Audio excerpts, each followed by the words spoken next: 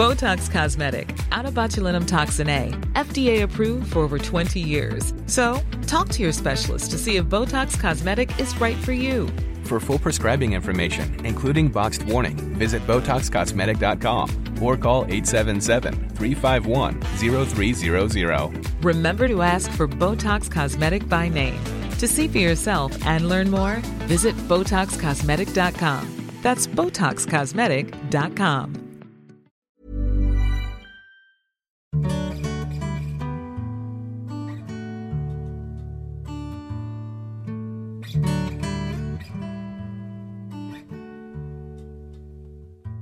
Jane was off at one of her counselling sessions when the prodigal son returned, so I didn't get a chance to introduce them till I got home from work. I dreaded what I was going to find, but as I came up the garden path, I could hear Jane's throaty laugh, echoed by Daryl's enthusiastic yelps. When I entered, the kitchen was warm and bright. Jane was at the stove, resplendent in a heavily embroidered salwar kameez, wooden spoon in one hand, wine glass in the other. Daryl was seated at the kitchen table, wrapped in nothing but a bath towel, sucking on a beer. Daryl and Jane stared at me, as if they were trying to remember who I was. "Hi, Mum." Daryl looked relaxed and glowing, all the bristles and creases of our morning encounter smoothed out. "You didn't tell me you had such a gorgeous son," purred Jane. She brushed up behind him and ruffled his hair. "Come on, handsome, how are you making out with those carrots? Is this small enough?" He held up a sample. She leaned over his shoulder to scrutinise his efforts. "Not bad, it'll have to do." Did my eyes deceive me? My son chopping carrots, voluntarily, with a smile? She ruffled his hair again. His hair was wet. Her hair was wet. As far as I knew, it hadn't rained for days. "I need a drink." "Pour your mother a drink, Daryl, there's a love." He sprang up from his chair. "Red or white?" I felt like I'd walked onto the set of some frothy American sitcom. I dropped my bag and kicked off my shoes, pulled out a chair, sat down and accepted the glass while I waited for further direction, or a copy of the script. "I hope you don't mind spicy," Jane said to Daryl. "While you're away, I've been educating your mother about North Indian cuisine. This is a traditional biryani with a garlic pea rice pilaf. I learned how to make it from a gorgeous Sikh guy I dated briefly back in the 80s. After dinner, Daryl and I sat on the porch, swatting mosquitoes, while we watched Jane hanging out the washing. She bent and stretched over the basket, pulling out her skimpy knickers, my tired undies, Daryl's huffer T-shirts and denim shorts. I noticed there were no bathing togs in the lineup. "So, where did you go swimming?" "Yeah, just round South Head." "Nice. How's the water?" "Amazing. It's like being in a jacuzzi." "Well, that's what Jane said." "Many people round?" "Nah, we were the only ones." "Nice. Oh, you should have seen Jane, Mum. She just leapt out of the car and ripped her gear off, dived straight in off the rocks. She's a powerful swimmer. Her body is amazing. Can you believe she's nearly 50? We watched Jane drop a sock, retrieve it with her bare toes and flick it back up into her hand. "It's probably DNA. Some people win out in the genetic lottery." "Huh, don't kid yourself, Mum. You could look like her if you wanted to." I reached for my glass. There was a moth drowning in it. "Possibly," I conceded, "but life is not just about appearances." Jane had finished with the laundry and was performing a series of yoga postures. "I hear there's jobs going in Kiri at the pack house." Daryl didn't take his eyes off Jane. "How the hell am I going to get there? Last time I looked, I didn't have a car." I poured the bedraggled moth into a pot plant. "Oh, you can come with me. I don't mind leaving early." "Yeah, it's crap money. Jane reckons I can get more on the dole if I ask for my entitlements. She says I have to be a proactive consumer. I'd rather you were a proactive member of the community. Jane was performing a vigorous set of jumping jacks. God, Mum, listen to you. Look at Jane. She's a real free spirit. On cue, Jane flounced across the lawn and up the steps with the empty washing basket. Look at you two, so serious. Come inside and I'll show you how to dance the Kathakali. A lovely chap in Kerala showed me the moves. I picked up my glass. Sorry, Jane. I've got an early start. Lying in bed with the cat snoring softly on my chest, the exotic rhythms of tabla, sitar, incense and laughter wafting under the door. My son's words echoed hollow in my head. He was right, of course. What was the point where I'd given up, stopped taking chances? Was it during those years when I was watching first my grandmother and then my grandfather draw away from life, grow frail and shut down? Or had the rot already set in years ago, when Daryl's dad moved out and left me foundering? Bend your knees lower. Centre yourself into the earth. Behind the music, I could hear Daryl's muffled protests, Jane's laughter. In the weeks that followed, I observed my sullen, resentful son transform into an energetic, positive young man for whom nothing was too much trouble. Mow the lawn? Sure thing. Paint the bathroom? Where's the paint? Your turn to cook dinner? No worries. I've been dying to try out this thing I saw in Jamie Oliver. Daryl never did make it over to that job at the pack house in Kirikiri, but I chose not to bring it up with him again. I didn't want to spoil the magic. Anyway, Jane was right. Between the both of them, their benefits and add-ons allowed us a comfortable standard of living. The moment the scales fell from my eyes was the night they burst in and startled me out of sleep by switching on the overhead light. Hey, Mum, look at us! I looked at them.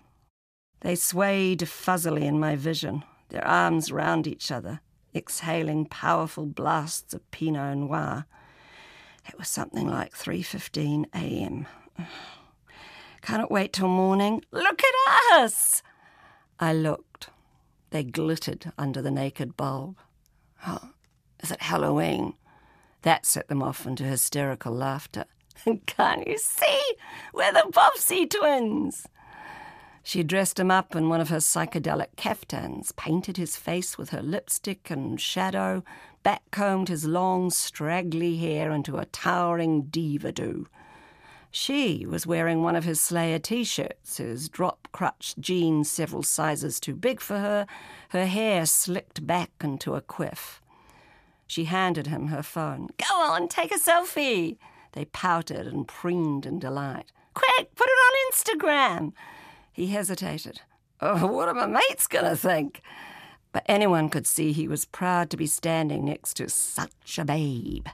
Never mind the age gap. I pulled the pillow over my face. Talk about putting your head in the sand. The next morning I made a conscious choice to ignore the 3 empty wine bottles stacked next to the compost bin, the tinsel and feathers scattered on the floor, the untouched bed in the sun porch.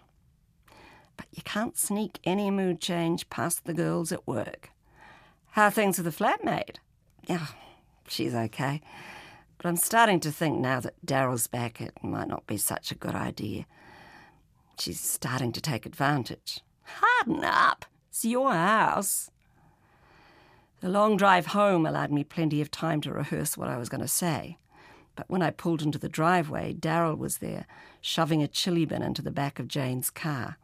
He told me he and Jane were going away for a few days. All right for some people, I said, slamming the door, playing the martyr. I watched his smile fade. This is what I mean. We don't feel welcome here anymore. You're making Jane uncomfortable. She's making me uncomfortable. I wheeled the trash bin out of the garage and made a big thing out of transferring all their empties into the boot of my car. He watched me, wearing his old sullen face. I don't know how you can say that, he said. Look at all the stuff she's done for you. Everything I could have said would only make it worse. So I cuddled the cat and watched as they loaded Jane's car with a pup tent, sleeping bags, a Primus, a carton of food. I heard the clink of bottles. I heard the music start up, heard their laughter as they drove away. The house was eerily quiet that night. I'd got used to falling asleep, not to the mantra of the moorpork, but to the interplay of their voices coming through the wall, muffled behind the drone of some box set. Now I lay stiffly in bed, feeling like a failure. Again. The next morning I resolved not to drown in self-pity and regret, decided to work it out by symbolically reclaiming my ownership over the garden that Jane had progressively colonised with her found sculptures, her whimsical pathways and fanciful plantings. I put on the headphones and cranked up the lawnmower, retreating into the comforting world of mindless toil. I didn't notice my neighbour Marie coming into the yard, not until she planted herself right in the path of the mower and held up her hand like a traffic warden. Through the veil of my sweaty goggles, I could see she was bristling. I set the motor on idle and slipped the earmuffs down around my neck. "Oh, Marie, sorry, I didn't hear you." She squinted towards the house. "On your own, are you?" "Just for a few days, trying to catch up on some chores." Her gaze darted like a fantail from the lurid bird bath, the twisted metal sculptures, the crazy paving paths. "Place has certainly got away on you since Sharon and Peter passed." I wiped the sweat from my eyes with my sleeve. The motor idled. I waited patiently. "I see that son of yours is back." "Yeah, he's had a change of plan." She gave out a combination of snort and sneer. I see that. "Where is he?" "Camping trip." "Is that woman with him?" "You mean Jane?" "He's kindly offered to show her around the north." My explanation appeared to provide her with an excessive amount of amusement. I reached down to check the level in the tank, buy myself some time. "Have you any idea what they get up to when you're gone?" Here we go, I thought. I wondered about cranking up the motor and running over her feet, creating a diversion. I think it's disgusting. "What's disgusting?" "Oh, wake up, woman. What do you think they're doing all day?" I hauled myself wearily onto my high horse. "I don't think it's any of my business." She didn't take the hint. She must be twice his age. Just as well Sharon and Peter are not here to witness this. I experienced a surge of outrage, drew myself up to my complete wombat height, and attempted to compose a suitable comeback, some pithy barrage that would scorch the old bat. Trouble was, I could only agree with her. The day Jane and Daryl packed their stuff to move out, I hid in my room. I had held it together all through their breezy return from their few days away.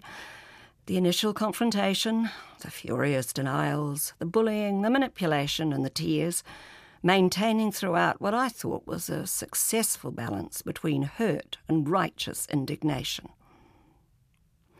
Now I lay on my bed with the bloody cat cruelly kneading my stomach and stared up at the rather filthy ceiling while I listened to them crashing about, slamming doors, tipping things into cartons and making endless trips back and forth to Jane's car.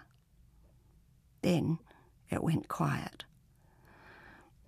I wondered for a foolish moment if they were lingering just outside the door, waiting for me to come out and hug them, but tell them all was forgiven, to please not leave. But of course they weren't. I waited for an hour, lay in hope long after the mournful drone of Jane's car was swallowed up by an overwhelming silence. When I emerged from my room, feeling my way along the hallway in the dark, it was only to trip over the hungry cat twirling around my ankles and end up on all fours. Luckily, there was no one around. I picked myself up and turned on the light, revealing the very scenario that I had feared.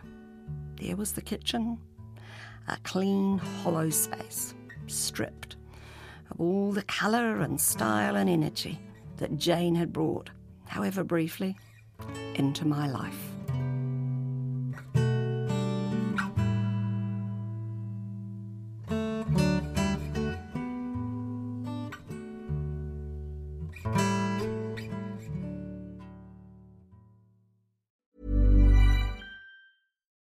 Botox Cosmetic, out of botulinum toxin A, FDA approved for over 20 years. So, talk to your specialist to see if Botox Cosmetic is right for you.